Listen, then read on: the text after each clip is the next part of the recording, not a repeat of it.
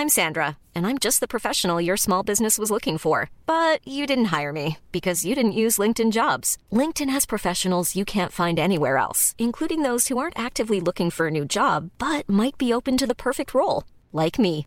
In a given month, over 70% of LinkedIn users don't visit other leading job sites. So if you're not looking on LinkedIn, you'll miss out on great candidates, like Sandra. Start hiring professionals like a professional. Post your free job on linkedin.com/people today.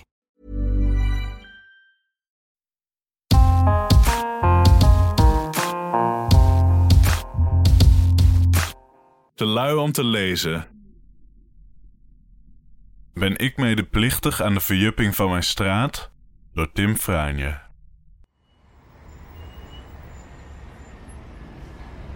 Er zaten 3 mannelijke paspoppen in de etalage van beddenwinkel Het Bed. Ze droegen steeds een andere badjas en met kerst hadden ze een kerstmuts op. Ze zagen er altijd uitgeslapen en tevreden uit, alsof ze de hele nacht lepeltje hadden gelegen. Ik vond Het Bed de leukste winkel bij mij in de buurt, maar desondanks kocht ik er nooit wat. Het was heerlijk om er gewoon langs te lopen en te fantaseren over het leven van de paspoppen, zonder ook maar de minste aanvechting te hebben om een bed aan te schaffen. Ik had geen bed nodig en het bed had mij niet nodig, zo leek het. De etalage was een perfecte microcosmos achter glas. Nu is het bed weg. Teleurgesteld tuur ik door het raam van het zaakje dat ervoor in de plaats is gekomen. Ginger Boutique Ginger & Jams verkoopt koffie en gezonde smoothies, allemaal met gember. Ze verkopen ook sieraden. Ik bestuur het quasi-hippe meubilair. Ik lees de menukaart met bijna hippe typografie. Ginger latte, €3,50. Dat klinkt niet verkeerd, denk ik bij mezelf. Mijn verdriet over het vertrek van Het Bed ben ik alweer bijna vergeten bij de belofte van een vreemd nieuw koffiebrouwsel. Maar dan zie ik mijn spiegelbeeld in de winkelruit. Ik zie een jong urban professional die op het punt staat de buurt te verjuppen. Uit zelfhaat wend ik mijn blik af en loop door. Het is niet de eerste keer dat een mooie winkel met een leuke etalage wordt vervangen door een hipsterparadijs. Je hoeft het Parool maar open te slaan en je ziet boze opiniestukken over juppen die de stad verpesten door alleen maar koffie te kopen. In Amsterdam Oud-West, waar ik woon, is de verjupping al een eindje gevorderd. Het Bed was een van de laatste oases van zelfrespect in een woestijn van heigerigheid. Overal word ik wanhopig naar binnen gesmeekt met krijtborden waarop kreten als 100% organic geschreven staan. Het is zo overduidelijk dat deze winkels voor hun voortbestaan afhankelijk zijn van mensen zoals ik, dat ik het niet kan negeren. Soms zou ik bijna een latte of een hip koekje willen kopen, puur om van het gezeur af te zijn. Ik had geen bed nodig, en toch voel ik me schuldig dat ik nooit iets bij Het Bed heb gekocht. Een ginger latte heb ik immers ook niet nodig. Ik weet niet of Het Bed dicht is gegaan vanwege de verjupping, maar het lijkt er verdomd veel op. Op de Facebookpagina van de lokale winkeliersvereniging vind ik een interview met Menno, de voormalige uitbater van Het Bed. Hij was in 2017 blijkbaar nog niet bang voor verjupping. Op de vraag naar wie in de straat hij nieuwsgierig is, antwoordt hij: de Japanner, die kwam kort geleden een hoeslaken kopen. Restaurant De Japanner is precies zo'n tent, waar je met dure liflafjes voor jezelf uitgestald uit kan stralen dat je een productieve kantoordag hebt gehad. Het lijkt erop dat de Japanner met dezelfde verjupschaamte worstelde als ik en dacht: ach, ik koop gewoon iets kleins bij Het Bed. Het heeft niet geholpen. Misschien zoek ik er wel te veel achter. Online shoppen is ook een grote bedreiging voor fysieke winkels. Het kan zijn dat Menno gewoon klaar was met bedden verkopen, of dat hij zo hard heeft gecashed dat hij nu renteniert in de heuvels rond Saint-Tropez. De werkelijkheid blijkt prozaïscher. Menno werkt volgens zijn Facebookpagina nu bij de Sligro. Hij reageert helaas niet op mijn berichten, dus hij kan me ook niet van het gevoel afhelpen dat ik medeplichtig ben aan de ondergang van Het Bed. Ik loop een rondje langs mijn andere favoriete etalages in de buurt, om erachter te komen of ik misschien iets kan doen om ze te redden. Voor glashandel De Glasspecialist kom ik te laat.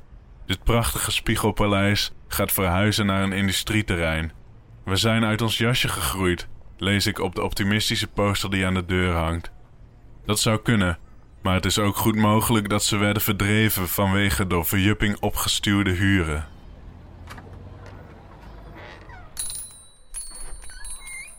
Het interieur van Arena, een gordijnenwinkel, zit verborgen achter een ondoordringbare barrière van Luxaflex, lamellen en draperieën.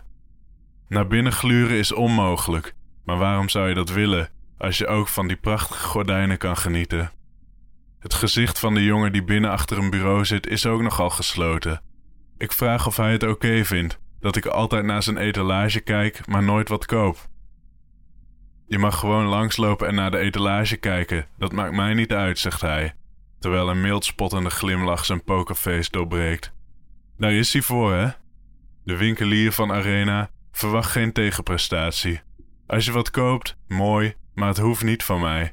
Ik ga je niet dwingen. Ik ben een beetje opgelucht, maar als ik iets later weer buiten ben, heb ik toch een onbevredigd gevoel. Is dit niet gewoon geveinsde nonchalance van de gordijnenman?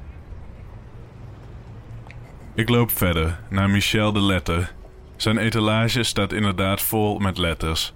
Het zijn er echt enorm veel. Michel staat niet open voor een interview over zijn winkel. Het is zo breed, dat kan je niet in één verhaaltje uiteenzetten, zegt hij. Maar over het feit dat ik nooit iets bij hem koop, wil hij best wat zeggen. Ik blijk in elk geval niet de enige te zijn. Ik hoor het vaak, zegt Michel. Ik loop al 20 jaar langs deze winkel en nu pas heb ik iets nodig. Ik hoef me volgens Michel dan ook niet schuldig te voelen. Absoluut niet. Gewoon langslopen en blijven kijken. Dat stemt me vrolijk. En ik kan me zomaar voorstellen dat er inderdaad een moment komt dat ik een naambordje nodig heb. Dat de winkeliers achter 2 van mijn favoriete etalages het prima vinden dat ik nooit iets bij ze koop, wil natuurlijk nog niet zeggen dat ik niet medeplichtig ben aan de verjupping. Ik besluit een expert in te schakelen, in de hoop dat die me van mijn schuldgevoel over het verdwijnen van het bed af kan helpen.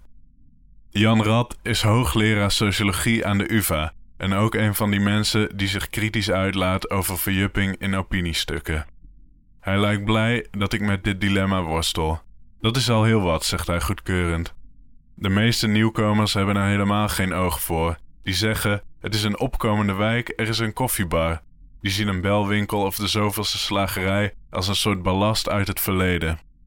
Bovendien komt hij met de geruststellende mededeling dat ik misschien de kracht van mijn eigen koopgedrag overschat. Je moet altijd verder kijken dan de façade.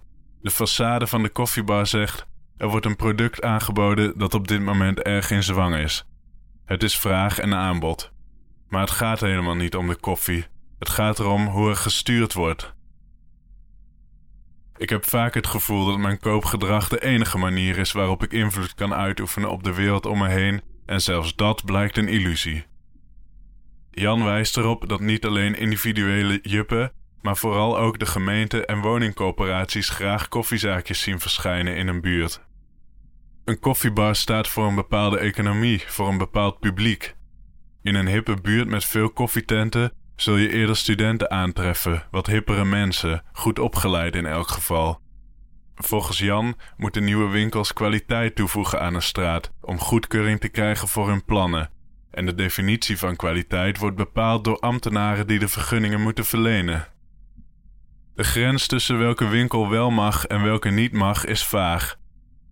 Jan vertelt over een man van Marokkaanse komaf die een koffiezaakje met glimmende espresso-machine wilde beginnen in de opkomende Indische buurt. Het stadsdeel gaf subsidies om te stimuleren dat de juiste bedrijven er zouden komen, vertelt hij. De Marokkaanse man belde 2 keer, maar kreeg 0 op request. Toen zijn Nederlandse vrouw belde en dezelfde pitch hield, mochten ze meteen langskomen. Ik zal niet zo snel zeggen dat iets racistisch is, maar dit lijkt erop, zegt Jan. De combinatie iemand van buitenlandse afkomst en in dit geval koffie, dat kan niet. Het stadsdeel was misschien bang dat er een Marokkaans koffiehuis zou komen in plaats van een hippe koffietent.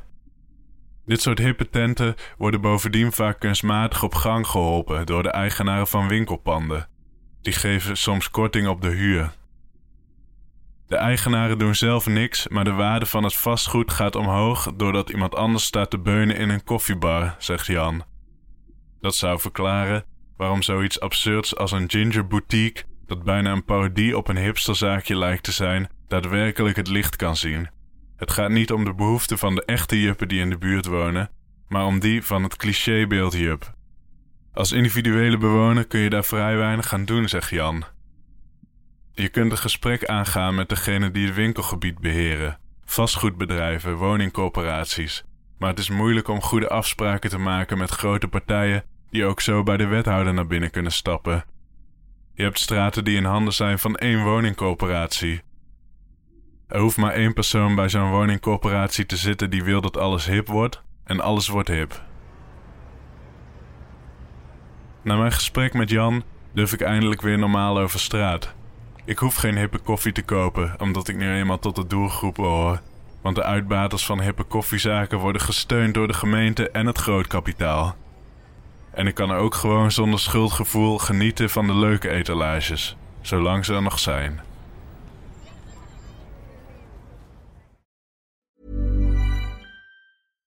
Hi, I'm Daniel, founder of Pretty Litter. Cats and cat owners deserve better than any old-fashioned litter. That's why I teamed up with scientists and veterinarians to create Pretty Litter. Its innovative crystal formula has superior odor control and weighs up to 80% less than clay litter. Pretty Litter even monitors health by changing colors to help detect early signs of potential illness. It's the world's smartest kitty litter. Go to prettylitter.com and use code ACAST for 20% off your first order and a free cat toy. Terms and conditions apply. See site for details.